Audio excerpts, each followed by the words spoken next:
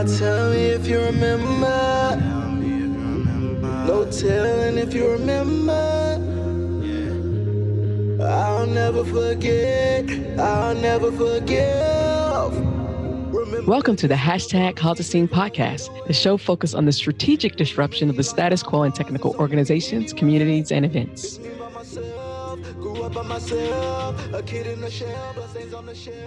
Hello, everyone, and welcome to today's episode of the hashtag Cause a Scene podcast. Today, I have someone who I have been, for a while, I was secretly, I wouldn't say stalking, but he wasn't following me. I was following him, and he definitely causes a scene. And so I was like, I got to get to know this guy. So I wanted to introduce everybody to Marco Rogers. Marco, please introduce yourself to the audience. How you doing? Thanks for having me. I'm Marco Rogers. I am an engineer and an engineering manager. I've been doing this for about 15 plus years, and been here in the Bay Area, Silicon Valley, for since 2011, right? And I've seen everything from small startups to high growth startups to big companies, and really kind of run the gamut. So, happy to kind of dig into whatever you want to talk about. Thanks for having me. All right. So we start the show with two questions. Why is it important to cause a scene, and how are you causing a scene? Yeah, for sure. I love those questions when I was listening to some of the old episodes.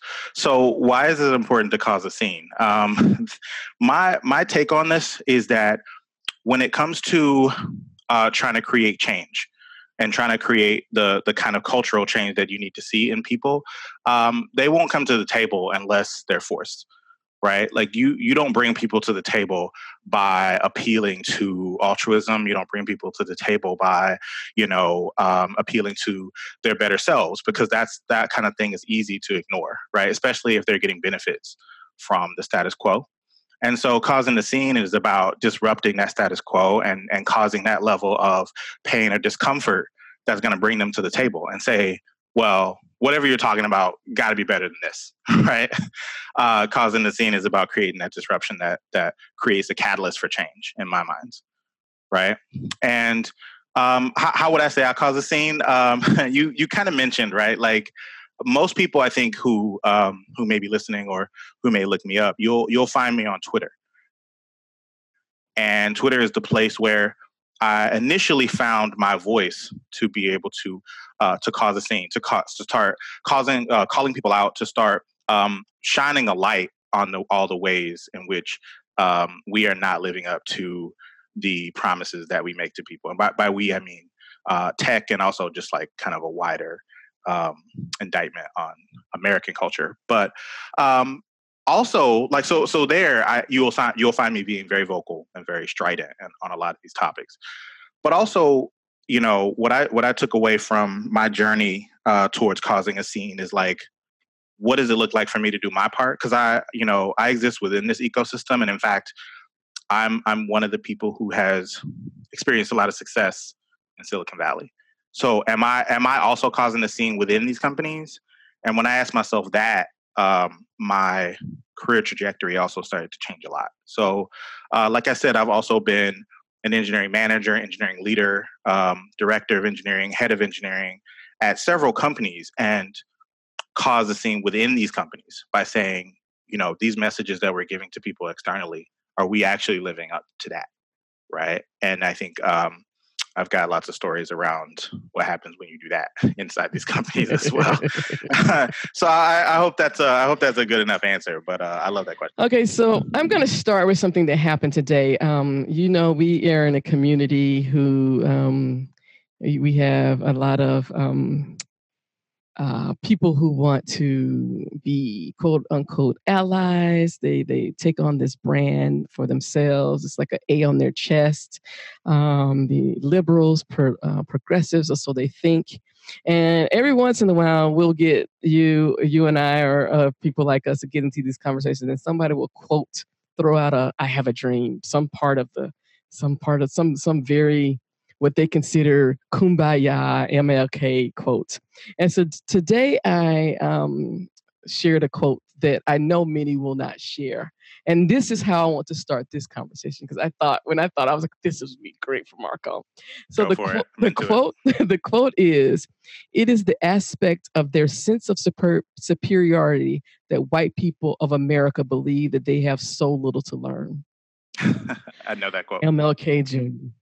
And this is what I find in tech. And this is where the rub and the absolute horror comes, is the fact that in a space that claims to be so innovative, in a space that claims to be so disruptive, in a space that claims to be so, we're creating good for the world, we want to connect the world, how hardline these individuals become when it comes to pointing out their lack of knowledge.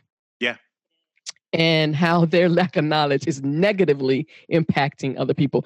It's like I know that I have my perspective. I can only speak for Kim Creighton's perspective in all the different ways that I am who I am. And you can too. But for some reason, the leadership in tech, and it's coming out of Silicon Valley, and that's another conversation I want to have as a Black man. How are you doing that? Because I would be taking one of them scooters and knocking the hell out of them on a daily basis. How is this space so? And the reason I bring that quote up, because that's what I find you do often. You see someone who makes what they think is a benign comment, and you will quote retweet and create a whole thread educating why that is not a benign comment. Yeah. And it happens over and over and over and over again. So I wanted you to talk about that. Yeah, absolutely. You have been dealing with the people at the top. So just talk about that. Yeah. So I want to answer your question, right? Because I could go on a couple tangents. You'll notice that I go on tangents. Happens on Twitter also. But I want to answer your question, right, about this quote. Why is it that people present themselves like they know what they're talking about when they clearly do not? I believe it comes from a couple different places.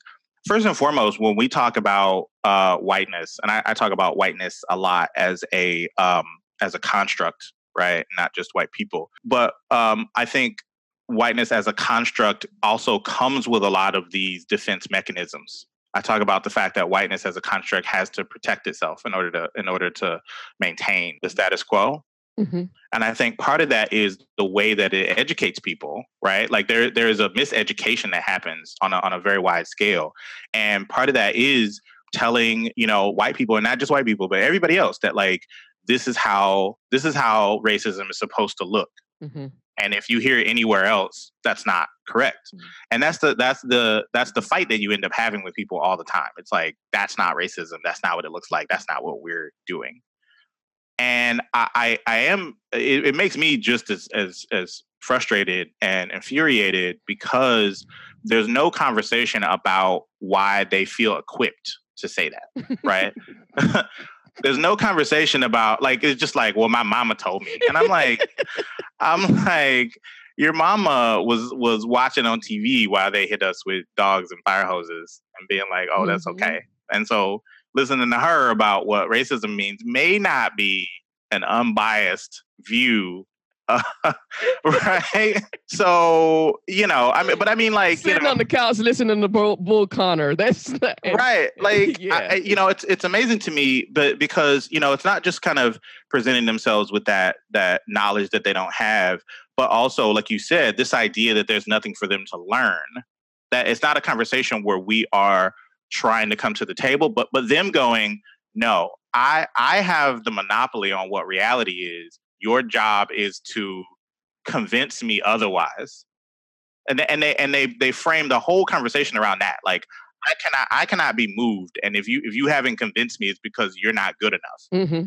And so I hate that, right? So there's another part of this though, and I think that's a wider thing, but in Silicon Valley in particular, I think it comes along with this other really insidious thing where a lot of the dysfunction that we talk about in tech in particular is predicated on them setting themselves up as the smartest people in the room and in any room, right? Mm-hmm. And the only way that they can push forward the things that they do is because they have taken this stance that they have the knowledge and the perspective and the genius, and other people can't see it. You see this rhetoric from VCs all the time, like, oh, the best founders, everybody told them their idea was terrible, and it's only because they didn't listen to anybody ever that they created this thing. And I'm like, oh man. So for every person like that, for every person where you can create that narrative, it's not a true narrative, but for every person where you can retroactively create that narrative, there's like 100 people who have bad ideas that were just bad ideas. And you can take a lot of bad ideas and put $100 million behind it. Oh my God. Something will happen. Like, even bad ideas, you give people a lot of money and something can happen. Right. And so that whole narrative where these people are being kind of lionized as geniuses, I think, is also part of the dysfunction of tech. It's what allows them to do what they do. It is so funny you mentioned that, because once I really started deep diving into this, so I've always had an entrepreneurial bend. I've always been studying entrepreneurs, but amazingly, the ones that are, the ones that we are put up as the geniuses are all white. And as I dive into their backgrounds, I'm just like, dude, this is so mediocre. Of course, you look at what you had, the wins in your sales. I mean, Elon Musk, come on, dude, you had apartheid as a something to stand on. Both of your parents are professors. You had a computer that you got to take apart and figure out how it worked. There's so many things that led to that. And they want to make it seem like these people just woke up and, they came out the womb and they were, the people start shit in their garage every day. But if you don't have the network of a Steve Jobs, it's not going to change. Right. And I look at, when you just like talking about the dysfunction of Silicon Valley, look at Elizabeth Holmes. When you look at the WeWork thing that's happening right now, when you look at the fact that Uber has been allowed to lose billions of dollars every year and never been profitable. Never. Not even approaching profitability. Never been profitable. And so like it's funny that you mentioned Uber and WeWork, because at the beginning of this year, we started to hear all of these, whispers about, the next round of tech IPOs. And, towards the end of this year, it's like, oh, things aren't going well. And WeWork is in that place where they didn't quite get in fast enough before people started to wake up and be like, what is happening right now? And I want to stop you right there, because it's not even that they didn't get in fast enough. It's that people maybe it's because they didn't get fast enough, but it's like you start seeing all this stuff underneath that you're like, what the hell is going on here? This was not a business. What the hell is this? Right. And my feeling is that people in the know have been aware of this with businesses like Uber from the beginning, right? And I feel like I knew less about WeWork, but I've kind of gotten up to speed. But there are a lot of these tech businesses that are kind of trying to exit right now that do not have viable business models. Exactly. They do not have it. They never did. Never did.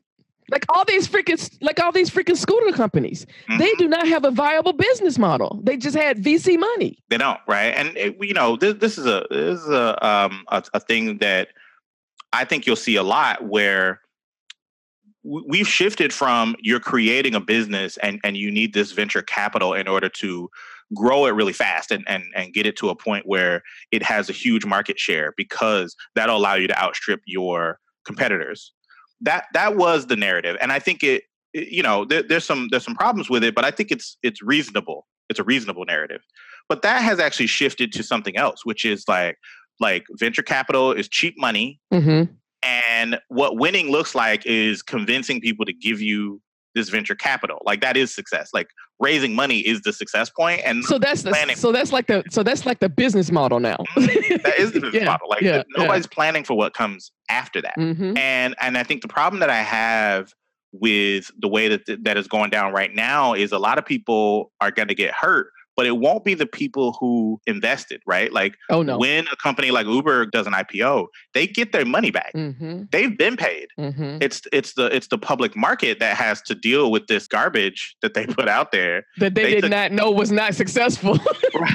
They took their money and ran. Yeah. And we're not really going to be talking about the people who got hurt because this was actually never a viable business. Like, you know, like it's weird that we end up talking about how they lose billions of dollars, and it ends up being kind of a thing that's easy to say, but that's astounding. Yes. That's astounding. They're losing billions of dollars. Multiple billions every. And the fact that that's allowed to happen, and in fact, we've started to talk about it casually, that tells you everything you need to know about what's happening in tech and in Silicon Valley. I mean, I think about the, again, going back to Elizabeth Holmes, and I watched that documentary, and all these influential white dudes she had on her board helped her bring in money. She never had a product. She never had anything that worked. And she sold it to a drugstore, a pharmacy. And they didn't say, hey, we bought into equipment that you're not sending to the facility, but yet we have to send this stuff we have to take the blood and send. Well, that's not, hold up. I thought the whole process was to make it easier. Yeah. But you've added steps in here and nobody's like waving a red flag. And well, so the people who did wave a red flag, they get penalized. Yes. And I think that'll bring us back to a lot of the stuff that you and I end up talking about who makes it and who doesn't. You know, and Silicon Valley, they really like to have this narrative like all you have to do is work hard and be smart and you'll make it. But there's so much grime underneath where it's like anybody who does what you said, like, I'm looking around, I'm listening to what you're saying, and like it don't look like that, right? Those people get systematically shut down and discredited and pushed out until the only people that are left are the people who are like ignorant enough that they're getting duped, or B, they have decided to go along. They're complicit. Yes, exactly. Yes. They've decided to go along, and that's the question I'm asking about WeWork. I'm like who looked at these numbers and was like, this looks good? But not only, okay, so let's talk about WeWork, because not only the numbers aren't right, but these former CEO is actually buying properties personally, putting WeWorks in his properties and charging rent to his. How in the fuck can my black ass do that? So I'm right. I'm like, if that's the scam, right? Like, right. So like, let me go buy some houses and do something. This is kind of what I mean, though, right? Because you ask yourself, you're like, there was a moment where somebody had to sit down and sign some contracts about this, and somebody across the table is thinking to themselves, like, wait, we're just about to pay him for these buildings, like, you know, and like you know that there's an opportunity for someone to say something. Yes. Like, I don't think this is how it's supposed to work. And either they got pushed into silence, or they became complicit at that moment, or they were because everybody couldn't be in at the beginning. Right. I mean, there's paperwork. There's got to be a paper trail. You can't, like, you know, contrary to popular belief, it's actually really hard for millions and millions of dollars to change hands without paperwork. So it's on paper where multiple people had to be like, yeah, I looked at this, it's fine. Because these aren't people who are like drug cartels with money in suitcases and under mattresses and stuff. This is going through legal channels. So, you know, it's hard to say to what extent this is, you know, actually fraud versus just like some really creative bookkeeping. But at the end of the day, what you can say unequivocally is it's not good business. So why do these people continually get held up as these geniuses?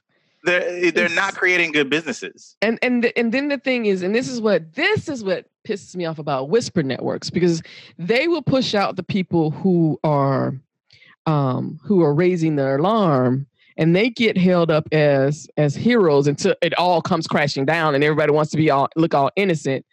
But we can't get assholes to not keep getting allowed to speak at conferences when they have a history of being transphobic and I'm like, what? When at some point Something has to give. Who gets who? Like when is it reasonable to hold people accountable?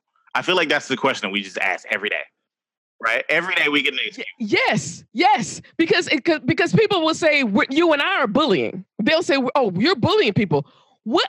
At what point would my black ass get that kind of benefit of the doubt? Right. Exactly. I would get called out if I had a eye missing on something. I don't even get that much leeway. Yeah. But we continue to see conferences booking people and not even doing the cursory. Hell, I ain't been in tech but 5 years, and I can Google. I can go to the hashtag Cause the Scene Network. I can tweet something, and the next thing I know, somebody done found a thread, a link, or something that gives me all the information I need. There is no excuse today in 2019 to continue to bring people, uphold people, and only thing they have to offer is they coded something back in the day. Yeah. So like there's a lot of things that we could get into, but I think one of the most important aspects of tech culture that enables this is this idea that tech is separate from politics. And I love that you have that in, the things that you outline for people about what it means to change tech culture. Right? Oh yeah, because it's not apolitical. Tech is not neutral and it's not apolitical. Yes. Tech is never neutral.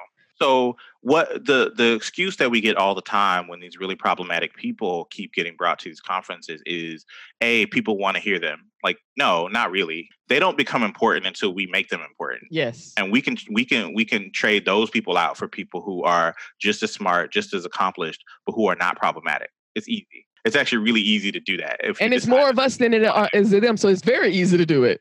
Absolutely. But B, they also are like, well, this person has done these really amazing things, and that's separate from whatever they might have done in their quote unquote personal life. And I think that, that is where I really started to get burned up, because it really underscores the fact that we're not having the same conversation about what diversity and equity and inclusion means. Yeah. What we're trying to do is create the environment where people can come into this space and be themselves and understand that they're going to be welcomed, instead of saying, this is a place where you literally have to separate your identity and only talk about code, or only care about the things that have to do with technical issues, that you cannot bring your blackness in here. You cannot bring your gender in here. Like, that's the opposite of what we're trying to do. So every time I hear that, it makes me so angry, because it's so clear that all of this is, like, most of this is lip service, right? Like it's an intellectual exercise for them. Like, oh yeah, I totally care about diversity. Like, oh wait, what do you mean you want to talk about politics? That's not what we're doing. I'm like, but even what do you think it is that we're doing? But even bring it out further, it's humans. What you're expecting people to do is leave their humanness at the door, because, oh my God, we don't want to do anything with humans. We just want to talk about this code base, this thing, and anything that has to do with humans is off limits. Right. And this is why so many, and I get it, when this space first started, it was a bunch of people who didn't like human beings, and they got to sit and do what they wanted to do, say how they wanted to do, and make stuff how they wanted to do. That was a great start. That was infancy. That is what babies do when they shit on themselves. We need to grow up and take off the diapers and act like toddlers and then adolescents. And we need to work on, we can't continue to be shitting on ourselves, babies. We can't continue to do that.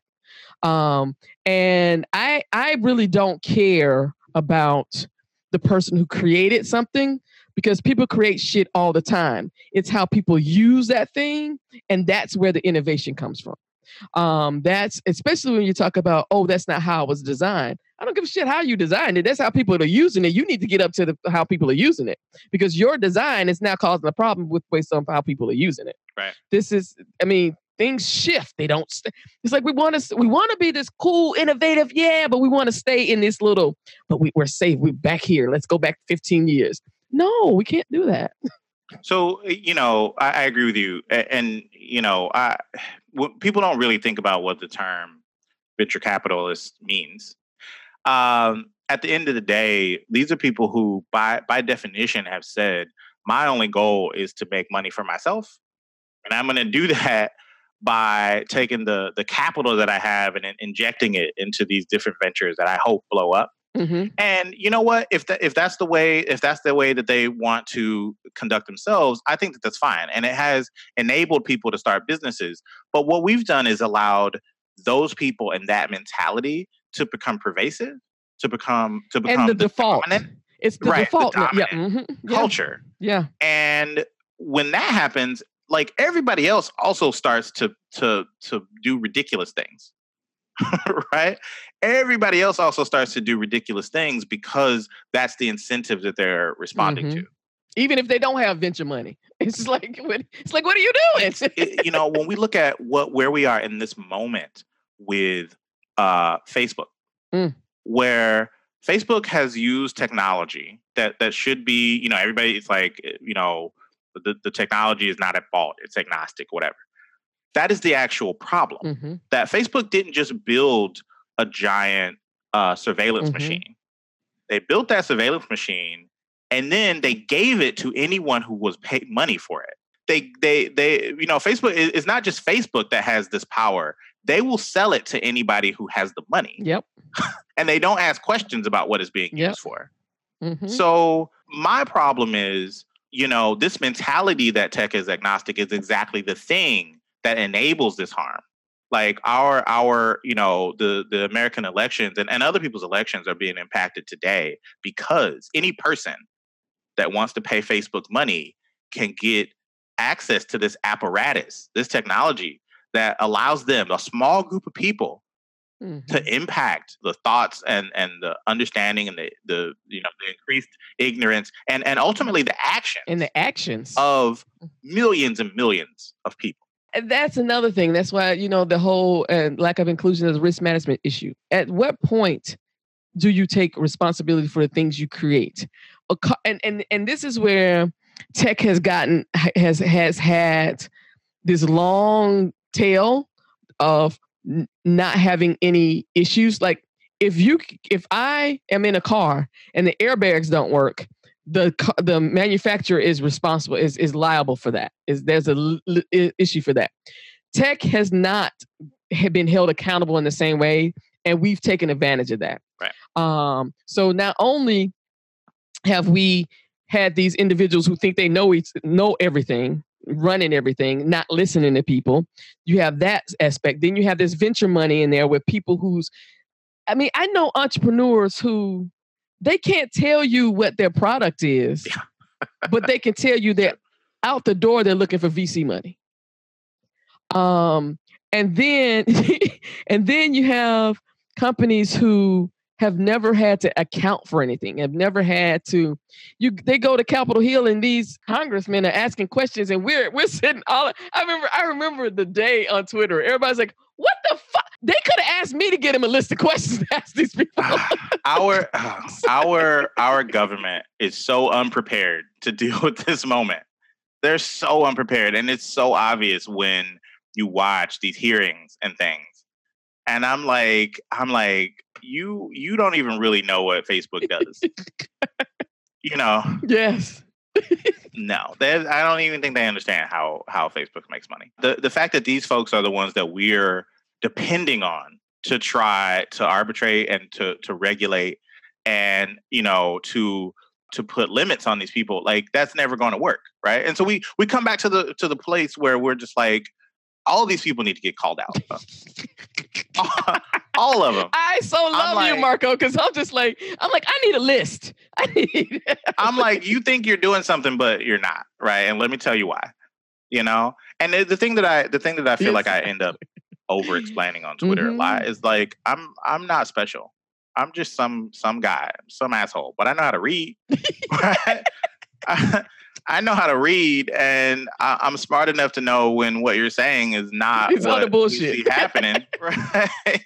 And so, I try to go out there and I'm just like, I'm not trying to use fancy language. I'm not trying to I'm not trying to use academic language. And I'm No, even you really break it down. I'm really bad at citing my sources too. And I stay that way on purpose. I'm like, nah, I'm not. I do read. I read a lot. I ain't about to prove this shit. I ain't about to prove this shit to you. I don't keep a notepad ready with a link every time you ask me for. No, right? Like, I educate myself. Yes.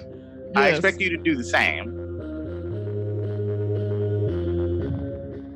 Everyone in the hashtag Cause the Scene community shares the same common beliefs based on a set of 4 specific guiding principles. 1, tech is not neutral, nor is it apolitical. 2, intention without strategy is chaos. 3, lack of inclusion is a risk and increasingly a crisis management issue. And lastly, but most importantly, 4, we must prioritize the most vulnerable. To find out more about the guiding principles and adding them to your Twitter profile banner, please visit #CauseTheScene.com. I expect you to do the same, right? But at the end of the day, even before we do that, we got to agree on some basic reality. And some basic terms, some basic definitions. That's why I start every talk with, okay, let's define this shit right now. Let's get this out in the open. So we not having this conversation 30 minutes later when you talking about something, and I'm like, no, that's not how we define it. So one thing I wanted to do, because when I told people you were coming on the show, they were like, oh, Marco. So I want you to first of all, I really do want you to talk to me about what it's like to be a Black man who's successful in Silicon Valley. Because that you are when people talk about unicorns, you're a freaking unicorn. And then I want you to talk about what is the most common, with all the tweets and stuff you're doing, what is the most common thread or theme? And I want to let's talk about that. Let's debunk that here. So 2 things. Talk about what it's like, how you've been successful in Silicon Valley as a Black man, and what is one of the common themes you have to address over and over on Twitter, so we can let's talk about it here. Yeah, for sure. That first question we can spend a little bit of time on, because the first thing I want to say, to you and to anybody else who's kind of been wondering, is it took me a long time to understand that what was happening with me was atypical. It took a long time for me to understand that. And when I did understand that, I started to try to piece together that answer for myself. So I've done a lot of talking about this, but the short version is, I realized at some point that my whole trajectory, even from when I was really young, was about helping me understand how to move in white spaces. Mm-hmm. Right? My wife and I talk about this a lot, and it's something that I think some Black parents learn how to do, try to impart that onto their children, but find any way for them to try to pick up those skills. But there's a whole narrative about being taken out of your general schooling and being put into these gifted classes, right? These quote unquote gifted classes. Mm-hmm. And that happened to me. It happened to me really young. And it was even like, we had to go to another school, right? Like once a week I had to get on a bus. Me and a couple of people had to get on a bus and get taken to another school where the special teachers were, where we got, gifted this and that. Different classes, even into high school, there was like regular English and like gifted English, right? And it was very, very much a completely different track to be on. That propelled you into these other spaces. And those spaces, almost all the time, were primarily white. And I grew up in Atlanta, like a lot of Black people around. But the more city. Right, the more I went on this other track, it was like less and less Black people. And I'm going to stop you there, because that's hard to fucking do in Atlanta. Yeah, it's very hard. Exactly. And so I have that same experience, because I wasn't in school-wise, but my mom was always putting me into some extracurricular that was always with other people, white people. And it's hard to hell to do in Atlanta, to be in a place with a whole bunch of Black folks. It's very hard, right? So I went to Georgia Tech, which is in Atlanta, right? Mm-hmm. It's in downtown Atlanta. It's in the very middle of this very, very Black city. And I remember, this is, almost 20 years ago now, but I remember when I first set foot on that campus, and it was literally like, it was like this oasis in the middle of Atlanta. I'm like, where the hell are all the Black people? I'm like, I'll go into this school, and I one of the things I think is important is I went to Georgia Tech and I got a degree in computer science. So in that way, I've taken what people consider to be a more traditional route, Mm-hmm. And so that is also something that I feel like was atypical when I talk to a lot of people today, they're taking alternative routes Mm-hmm. into tech. But, so I went to Georgia Tech and I was in computer science, and I can tell you, man, there was no black people in computer science 20 years ago. None. I graduated high school in 99. I went to college, and this was when the first .com bust happened. Mm-hmm. And so in high school or in college, what I experienced was people going, "Oh, you're doing that computer thing? I don't think that's going to work out. I think that's kind of over." Like, they tried that and it's going downhill. But, thankfully, by the time I was graduating, that had started to rebound. So, like, in mid to late 2000s, it was basically starting to come back. And so I got my career started in DC. Mm-hmm. I don't want to go through my whole history, but like I want to come back to focusing on your question, which is like, how did I get here? The other thing that I tell people is that I wouldn't be where I am today had I not gotten invited by whiteness. I got invited. I had all the credentials and I had all the skills, but I didn't have the right connections. I didn't know how to make those connections. When I first graduated from college, I was having a hard time. But I had some good friends in college, and one of my good buddies, we roomed together for several years, and he had kind of went in a different direction. But when I graduated, he called me. He was just like, "I'm out here in DC, and my job is hiring some people." And like, they asked me if I knew anybody. And so I thought about you immediately and I called you, like, just that. And so, like this is one of those things where, you talk to a lot of those people and they don't want to admit that they had any help. I'm like, I worked my ass off. I still had a lot of help. I needed to be fortunate enough to know the right white person at the right time to call me and put his credibility behind me and be like, "No, you should hire this person." And that was just for me to get the call, right? Like, I had to make it through the interview. I had to, it's not like that I wasn't qualified, but I wouldn't have never gotten the call. And that's what I hear a lot of times with people out here who are trying to make it, is they never get the call. And so I've been fortunate in a lot of ways. But then after that, we go back to me learning how to move in white spaces, me trying to figure out like, well, what are the things you need to do? What are the things you can't do? And I think, to my credit, I had to learn that very, very quickly. I had to learn what to wear to work. I had to learn how to talk to, people internally versus how to talk to customers, right? Like in my early companies, right? I would get sent to customers. I remember the one formative moment for me, the first time that my boss was like, "I want you to go out to this customer site and talk to them." And they didn't give me any, I had very little like input into what that meant. I knew it was a serious thing, but I was like, I don't know what that means. So I put on what I hoped was like the right clothing to go out there, right? Because remember, and we could get real deep, Kim. Like, my dad was not around. Didn't nobody tell me how to dress at work? Exactly. Okay? No, we can get deep because what I really want you to show here is people need to understand we're not having the same lived experience. So I came in and I put on what I hoped was the right thing. And I was also really worried about my hair, right? Like, people would see me. They know I have long locks and I've had those since college. And I remember having this conversation with my grandma. She was like, "Boy, you're going to need to cut them things out your head. They ain't gonna let you go out there looking." I'm like, "Grandma, like, I can do a lot, but I'm not cutting these off." It's like, I can do a lot, but I'm going to have to figure it out because I'm not cutting my hair off. Like, it is what it is. And so I'm out here and I was worried about my hair, worried about my clothes. And I literally, like, my boss, this white guy, he looked me up and down and he was just like, "I don't know, do you mind like tucking in your shirt? And like, do you have one of those things?" He was like, "One of those things like where you tie your hair up." Right? And I was like, "Yeah, okay."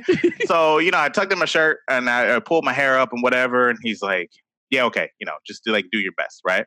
But like, in that moment, he could make a choice about whether I was going to take this next step in my career or not, based on how I looked, literally. Exactly. Visually, he had a moment. He could have easily said, "No, that's all right. Let me send somebody else out there." Right. And and I remember, like, because I've always been this person, Kim, and I remember I was bold at that time, just like I am now. And so I was like, afterwards, I was like, I went back to him and I was like, what would have happened if I said no? Right.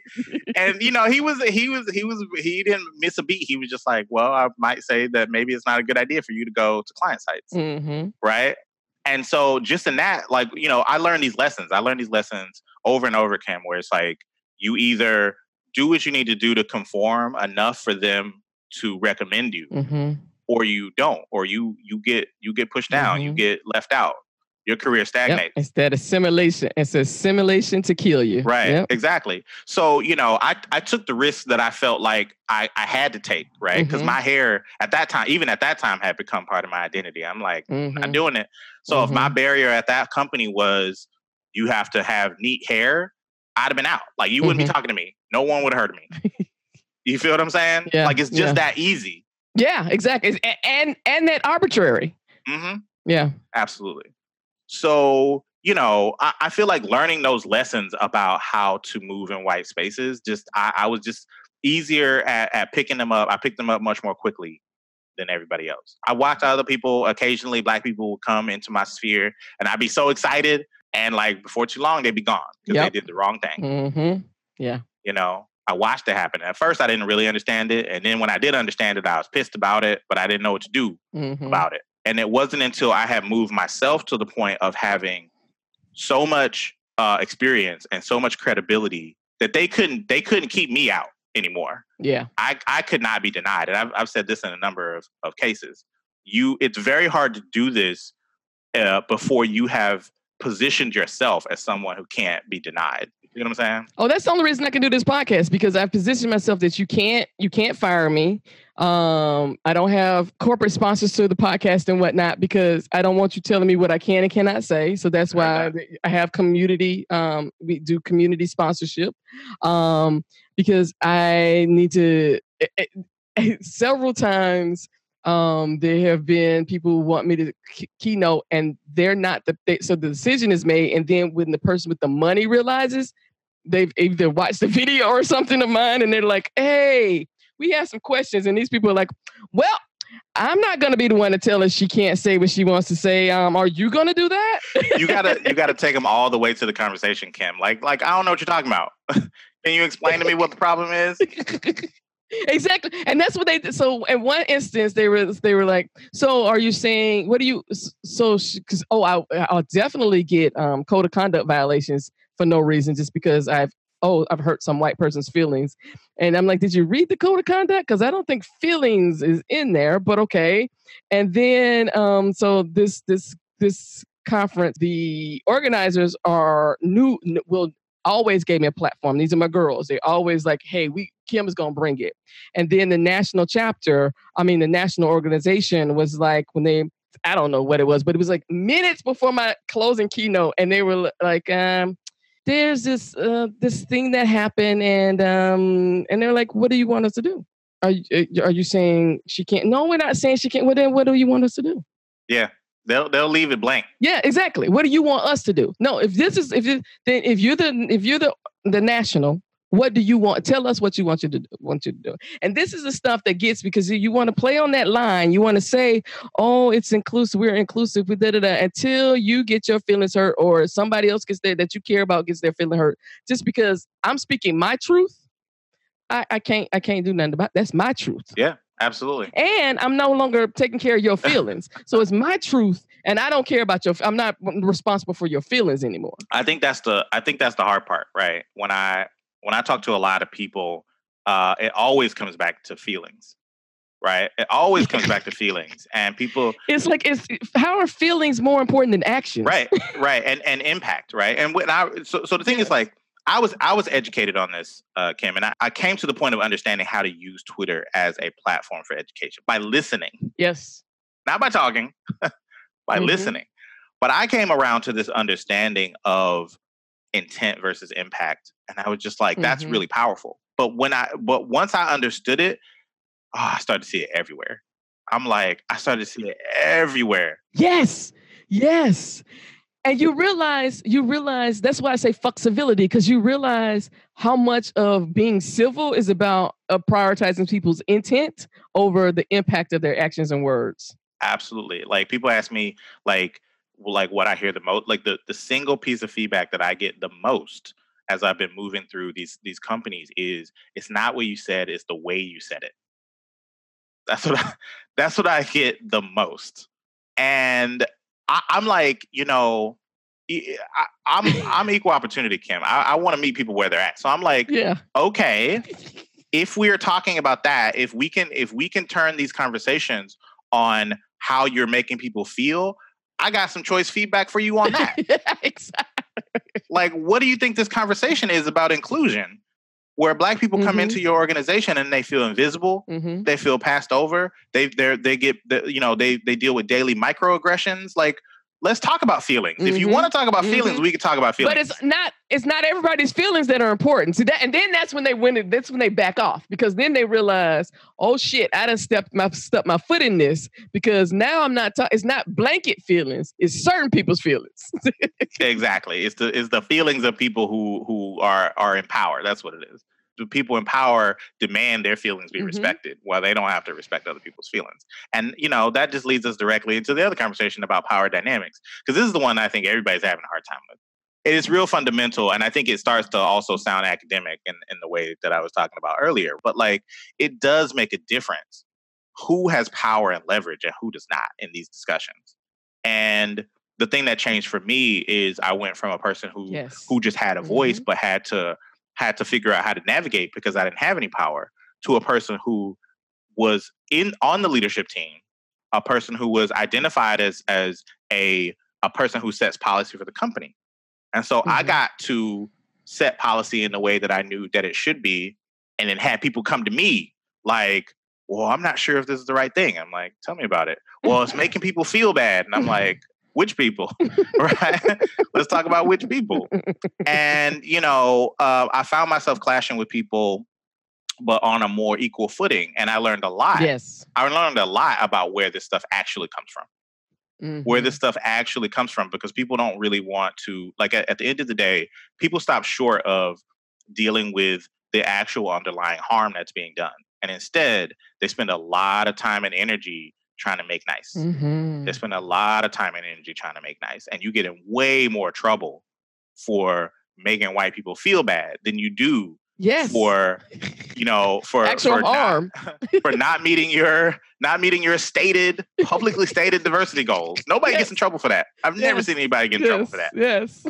And yet, if you make white people feel bad, it's a problem. Somebody's gonna be. That's going to your HR record. You're gonna get some choice emails. Somebody's gonna come to your desk. Like, it's gonna be a thing. And I think I end up making a nuisance of myself. I'm very, like, you probably know by now. Like, I'm a very difficult person to argue with. I'm a difficult person to argue with because I don't forget. I don't forget nothing. Right? I remember what we said was important. I remember what we said was not important. I remember the things that we said we were going to prioritize. I remember when you said you were going to stay out of it. I remember all that stuff. And, when you dropping these subtle hints is not going to do it. Like, I need you to put it on the table. Be like, look, if we don't care about this, then say that. But I need you to go. I need you to go say it. I need you to say it at the next all hand company meeting. Yes. I need you to go out there and be like, we said this was important, and now it's not. Exactly. We realized this shit was too hard, and we like, no, we done. So, I've never gotten anybody to take me up on that offer, Kim. We can speculate on why that is, but it doesn't work out that way. As long as I'm in these positions where I do have the authority, I'm going to make things go the right way. And I think, I've been able to do a lot of good work, but it has a cost. And that's what people don't realize. It does cost us. It costs a lot. The more I push, the more I spend my social capital in order to make these things happen, it limits my career. It limits my growth. It limits my ability to be successful, even if I win. And so, at the end of the day, I feel like I'm kind of constantly doing this dance where I have to build and maintain my own credibility and social capital, but it's so I can spend it. I remember having this conversation with a previous boss where, he really wanted to understand and he really wanted to be helpful, but he always stopped short of doing the hard thing. You know what I mean? And he would come to me and he's like, well, I'm trying really hard to stay behind you, but you're like doing too much. You know what I mean? And I'm like, dude, you don't even know what too much is yet. Exactly. I'm like, I'm not doing too much. What I'm actually doing is what we said we were going to do. That's the only thing that I'm doing is what we talked about and agreed to. I just think you didn't realize how hard it was going to be, and now you're trying to. What the conversation that we're having is, can you find a way to make it look like that without actually doing it? Yes. Oh my God. That's the conversation we're having. It's right? like oh, that's, I don't know why that just made me think of like a set on a movie set where it's like looks like a real wall or whatever, and it's not. It's just the facade. It's just painted. Yes. Yeah. It's just painted. Yeah. Can you put your hand over this? Lean on that wall if you want to. Right. So I ended up having that conversation with him, but it ended up being a conversation about social capital, right? Because there was a moment where he was trying to be real with me, right? Like, there's a moment, like maybe you can get to a moment where white people try to have real talk with you, and they're just like, well, you're just like, you're hurting your relationships here, right? And I'm like, I think I understand that, right? And the question I want to ask you is like, why are you not doing that? Right? Why are you not doing that? If you and I sat down and talked about how we both thought that this was important, right? Like, why do I have to be out here by myself? That's the question I want to ask you. And that's why I created that white men in tech ain't shit video that these fragile ass motherfuckers got taken down off. But it's still on YouTube, assholes, because I recorded it before it got taken down on Periscope. And it was all this was. The title was Why White Men in Tech Ain't Shit. And it talked about this very thing. You have so much privilege. You have so much power. Why are you not using it? Right. Nothing ever happens to y'all. Nothing. Right. I was talking to this other guy. He used to be a friend of mine. He's not anymore. And I was having this real talk with him, and I was like, why? Like, I need you to show up and say the thing that I'm saying. Because the difference between me and you is they never get mad at you. Like, they feel really okay pushing back on me. They feel really okay characterizing me as somebody who's causing trouble. Angry and aggressive. For some reason, they don't do that with you, even when you're really wrong.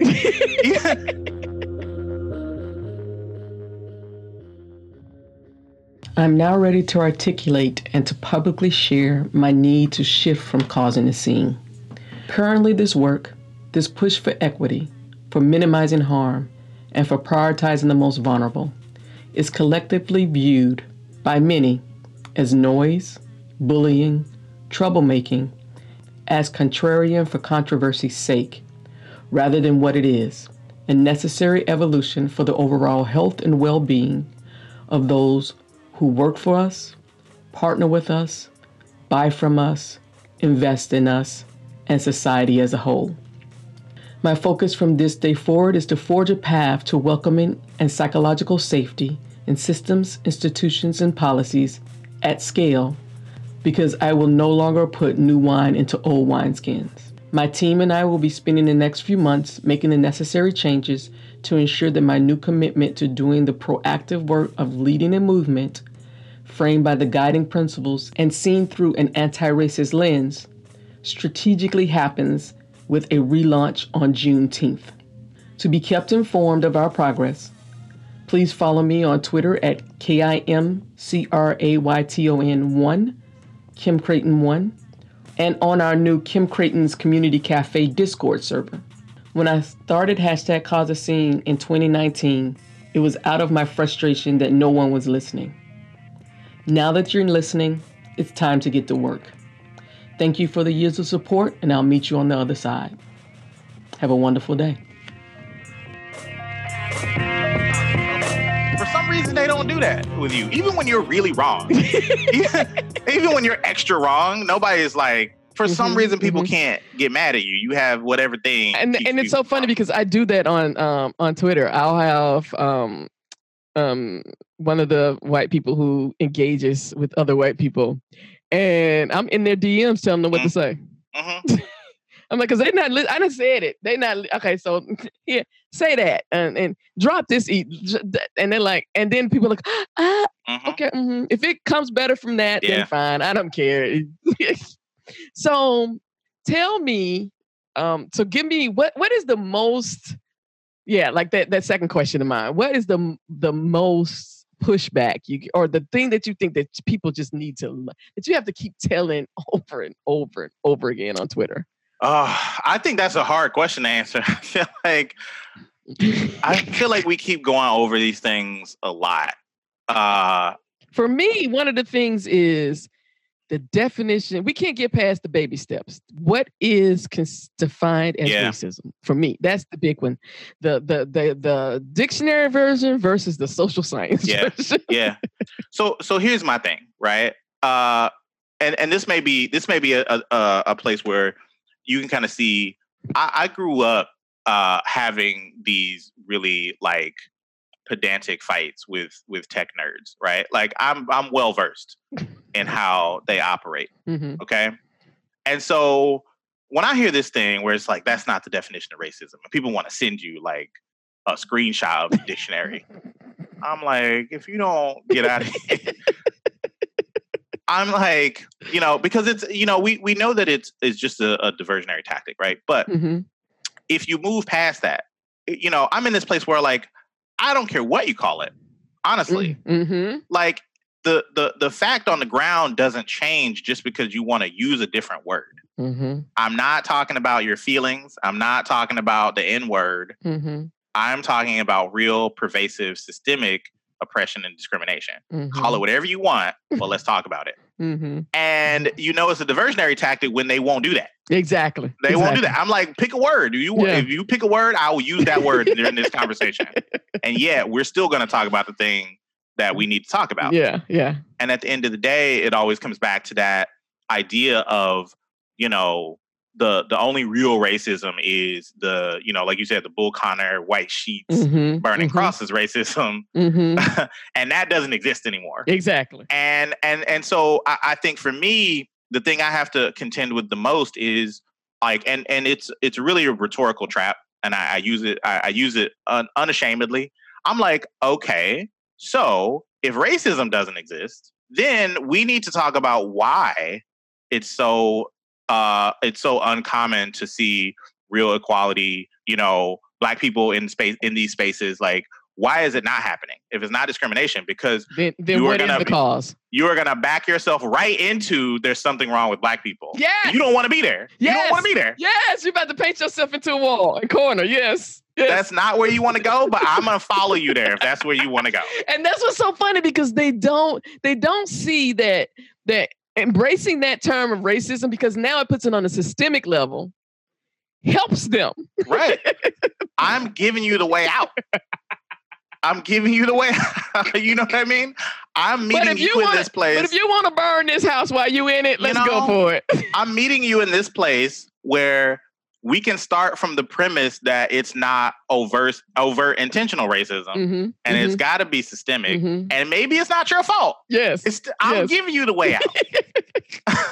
Maybe it's not your fault, but if you don't want to use that definition, you still have to answer for what we see today. Yes. I remember I did like what I tell people is that what happens on Twitter is I'm giving you my thought process in real time almost. I'm thinking about these things and I'm trying to put these pieces together, and then I share it. I try to find ways to put the words together because I find that it helps other people. Like if you can come along with me on my journey, and that's helpful for you, that's great. But I'm putting these out there while I'm working through it.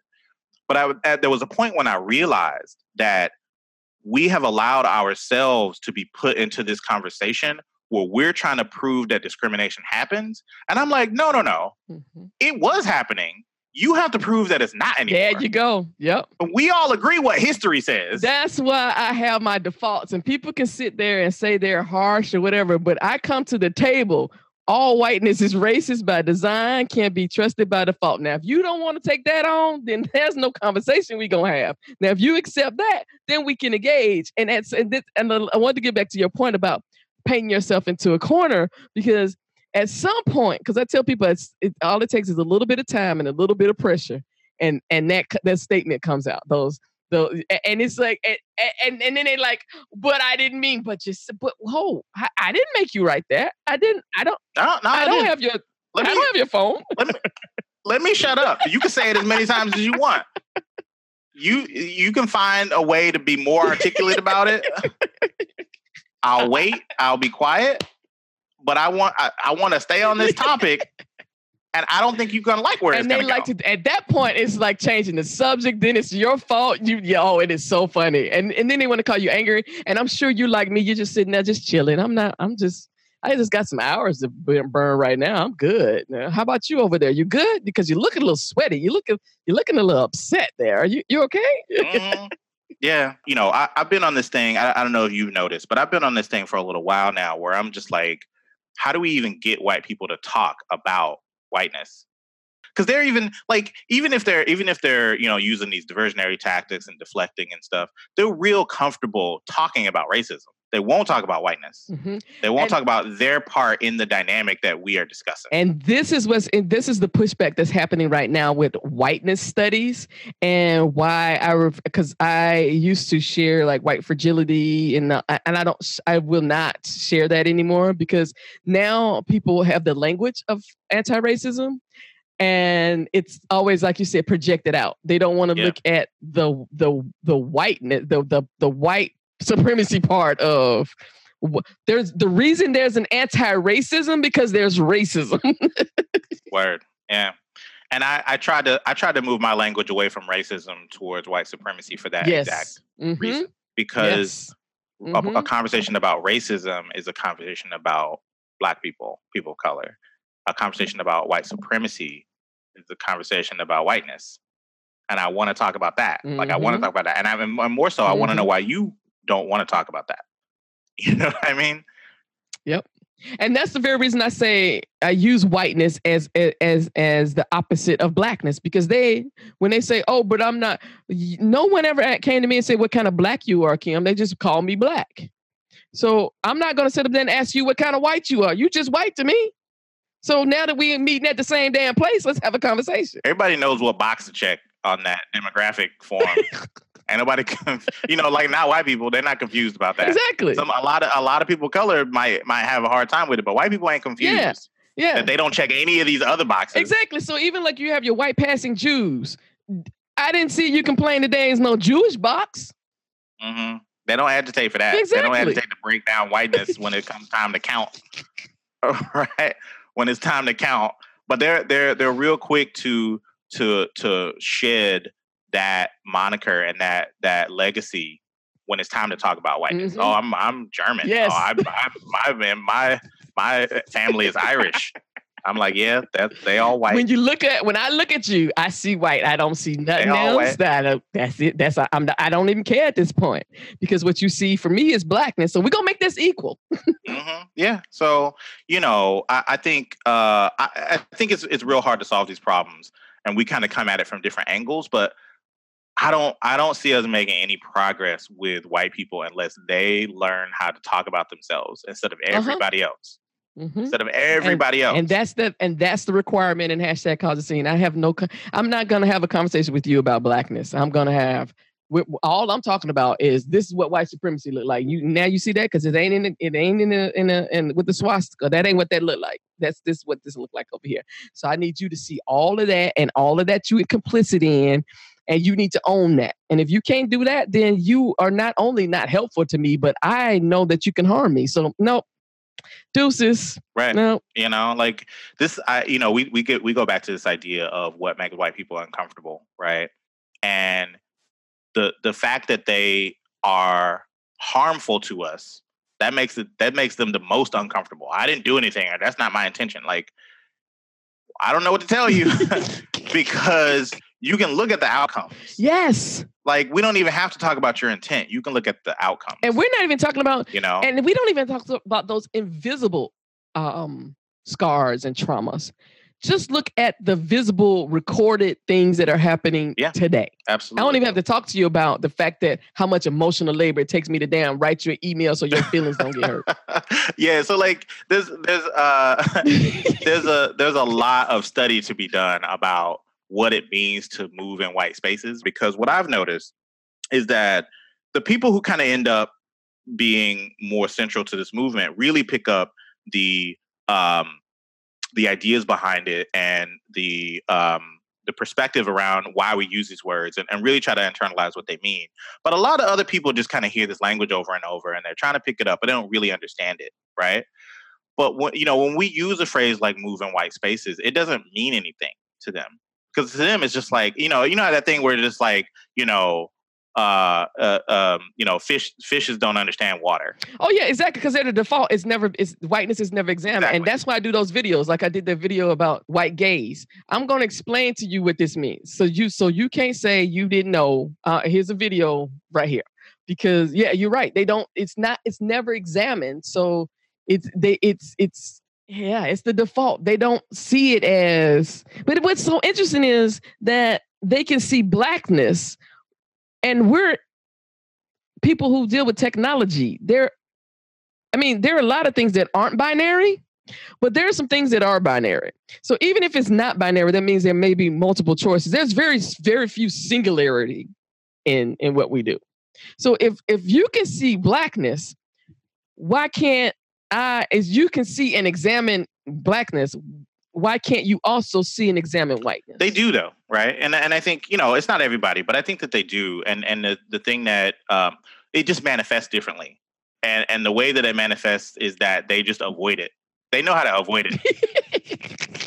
We can't have that. But that's a part of but that's a part of design of white supremacy, though. It is baked into the system. They don't take a class in this, but for some reason, some kind of way, they all speak from the same damn book. They say the same words. I'm like, did y'all take a class in deflection? Because it sounds exactly the same. So like a lot of Black people, especially people who are trying to be upwardly mobile and be successful, they will find themselves in rooms that have a majority of white people in them.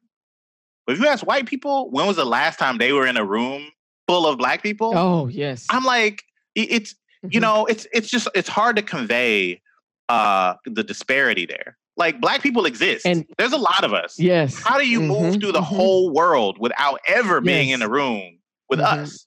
That was actually, so we were doing the how to be a anti-racist book club on Sundays. And that was one of the assignments. Write about an experience where you were the only or few of you in the room. And it was people in modular. And I bet you many of them can't even, that was one problem they couldn't do, because they're rarely in spaces where they're not the majority.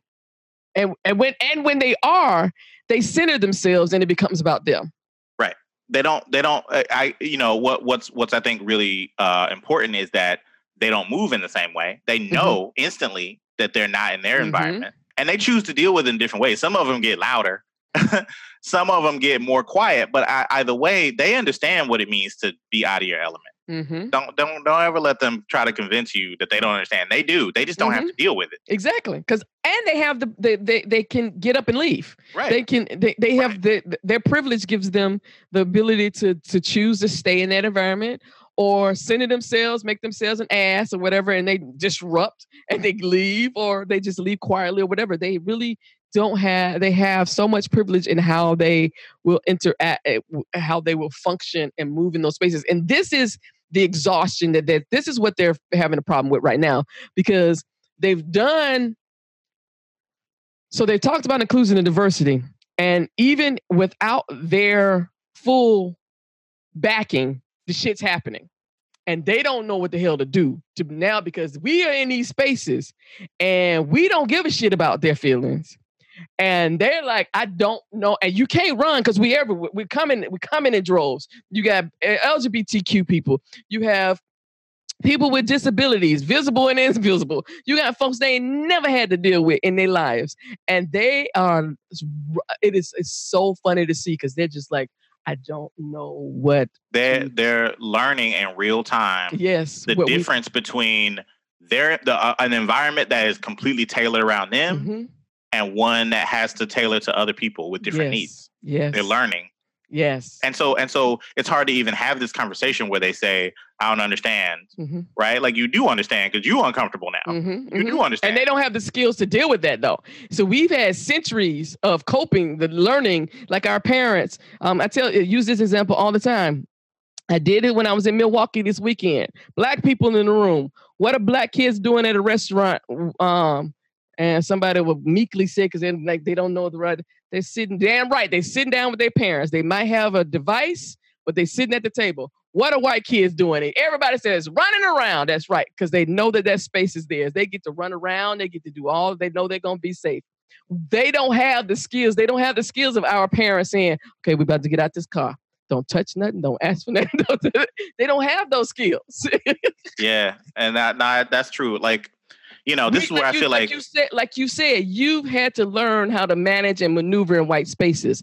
They don't have the skills of maneuvering outside of white spaces. Yeah, I mean, I've seen this so much since I had my daughter, right? And living in Silicon Valley, like we go out and like a lot of like most of the kids that she's going to be around are white kids, and I feel like I have to be real careful here because I don't really want to judge in the way that a lot of people like to judge parents.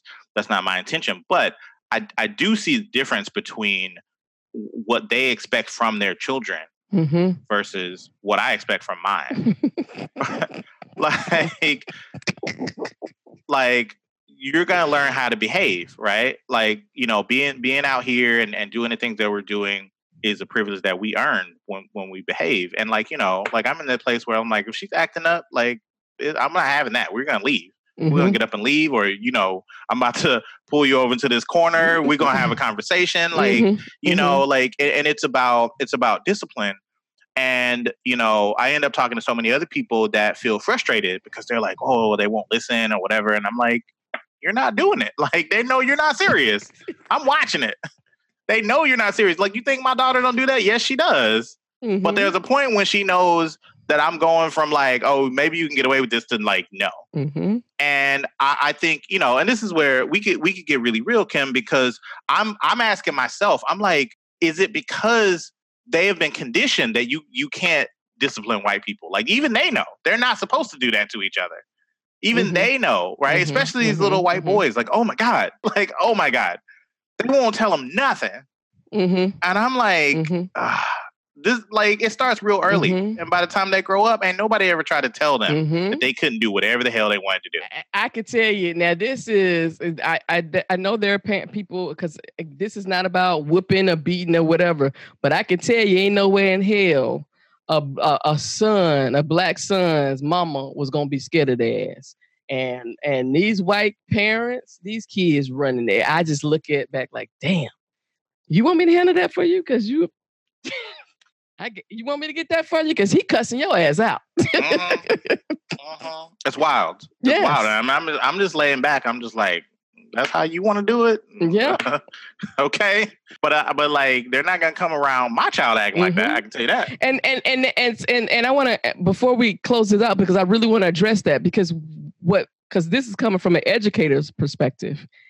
Children need boundaries, period. That's how we all feel safe. If you went to your job and you got hired to make $100,000 as a black person, I ain't gonna say as a white person, because as a black person, and no one told you what you were going to be evaluated on, but you knew you was going to be evaluated on something, that would bring a lot of damn anxiety, because you're like, what the hell is this? Yeah. Children do the same thing. They thrive with knowing where they're safe, what the safe boundaries are. They're going to push them because that's about development, but they need boundaries. And that's, and I'm happy I said that, because that's how I handle #CauseAScene. I treat it as classroom management. Stop. We're not going to do that. This is why we're not going to do that, and this is what we're going to do instead. Do you find that they, like, how do they respond when those kind of things go down? Okay, so let me break it down to you, because I already told you what my baseline is. So if you can't get with what I just said, you can get the hell out. Right, it's you can go. It's my classroom. It's my classroom. You don't get to say what happens in this classroom. You have your classroom. You can do whatever the hell you want to. That's like, on my timeline is my timeline. You came to me. You came here with this bullshit. They love to say that. They love to say, well, tell me how I could do better. Tell me how. I'm like, you here, like, I'm telling you. Or they want to say some, some asshole shit. And then when I go off on their ass, I'm angry. Bitch, you came here. I didn't come to you. You decided that your whiteness allowed you to say whatever the hell you want to, and you used to nobody clapping back at your ass. Well, you obviously did not read my timeline. You didn't do shit, because I'm the one that's going to clap back on your ass. Is what you said, which is that they want to move the conversation back to, you convince me. Yes. Like, no, I'm not going to. No. Bye. Ain't my job. People are like, oh, you don't want to convince people. I'm like, I convince a lot of people without dealing with like belligerent bullshit. And I'm not going to debate my existence with you. That's not what's going to happen. That's where we draw the line. Right. That's my favorite thing now, because Twitter is a wild place, right? And people really, really think you're going to spend all of your time like in a one-on-one debate with them. I'm like, no. It's like 8 billion other assholes in the world. Exactly. Then they'll say, so you're not going to answer. And I'm just like, bye. And that also gets it, because they're used to demanding. And when we say no and no explanation, a no is a complete sentence, blows their fucking minds. They're like, what? You're not going, I'm eating dinner now. I'm done. I don't owe you my time. I didn't actually do this for you in the first place. I did this for the people who follow me. It has nothing to do with you. The people get the most angry when I say, no, I don't need to convince you of anything. We're going to do it anyway. It's going to happen regardless of you. And you're going to get more upset. So I don't feel obligated to spend my time on this at all, to be honest. Exactly. Oh my God, this has been great, Marco. Do you have any parting words? Any last things you want to say? I don't know if I have any parting words. Well, maybe I do, right? So like, for me, my journey on Twitter has really, really been one about self-reflection. And I think people don't really understand that, because I spend so much time, being strident and calling out so many other things that I see around me. But it's been one of self-reflection. And I think that's the thing that is becoming more and more difficult these days, is for people to kind of, stop worrying about what everybody else is going to do and how everybody else is going to see them if they start to make these changes. I really want people to start listening to that inner voice that tells them that something's wrong, that something needs to change. And it's not really about you. You get to decide what kind of impact you're going to have in this movement, but it's not really about you and your personal feelings. You deal with that. Like you do whatever you need to do, like go to therapy. I don't know. But this movement is not about making you feel better or feel a certain way or absolving you of your part in whatever's going on. It's about you deciding to be a part of moving things forward. I think, we've talked a lot, you and me today, about this tension between people trying to engage but wanting it to go a certain way. You know what I mean? And like, I think my only parting words is that you have to let go of that. It's not going to go a certain way. It's not going to go a certain way. It won't be the way. It won't be the way that I say. It won't be the way that you say. Like, we're going to forge this path together. But it starts with us like dealing in reality about where we are. Yes. And you can't bring all of this baggage into that conversation. It's just not. It's not going to be helpful. And so I don't know if that's cogent enough for people to really take something away from, but like it really just explains what you're going to get if you talk to me on Twitter. Like I just can't. I'm not going to spend all my time trying to educate you. I just can't. There's too much work to do. Yeah, and I'll end with this is a call out for all you people who have these large platforms who get fragile when you do some bullshit and you get called out and you want to go away and because you just can't take it because it's just too hard. Well, then shut the fuck up and only talk about what you're an expert is in technology, because this human shit y'all ain't doing too well. I say that all the time. Shutting up is free. You can always choose that. You can always choose saying nothing. Oh my God, is that a novel idea? Just to shut the fuck up. Thank you so much. I knew this was going to be a great conversation. Thanks so much for having me on, Kim. I had a great time. Have a good day. Bye.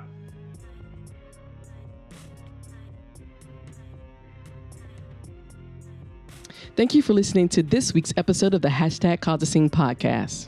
And I'd like to thank all our current sponsors of the podcast and the Hashtag Cause a Scene movement. Of course, we strongly encourage everyone to become an individual sponsor of the Hashtag Cause a Scene community. Just visit the website at hashtagcausascene.com to sign up today. On behalf of everyone here at Hashtag Cause a Scene, we'd like to thank you again for listening to today's show and have a wonderful day.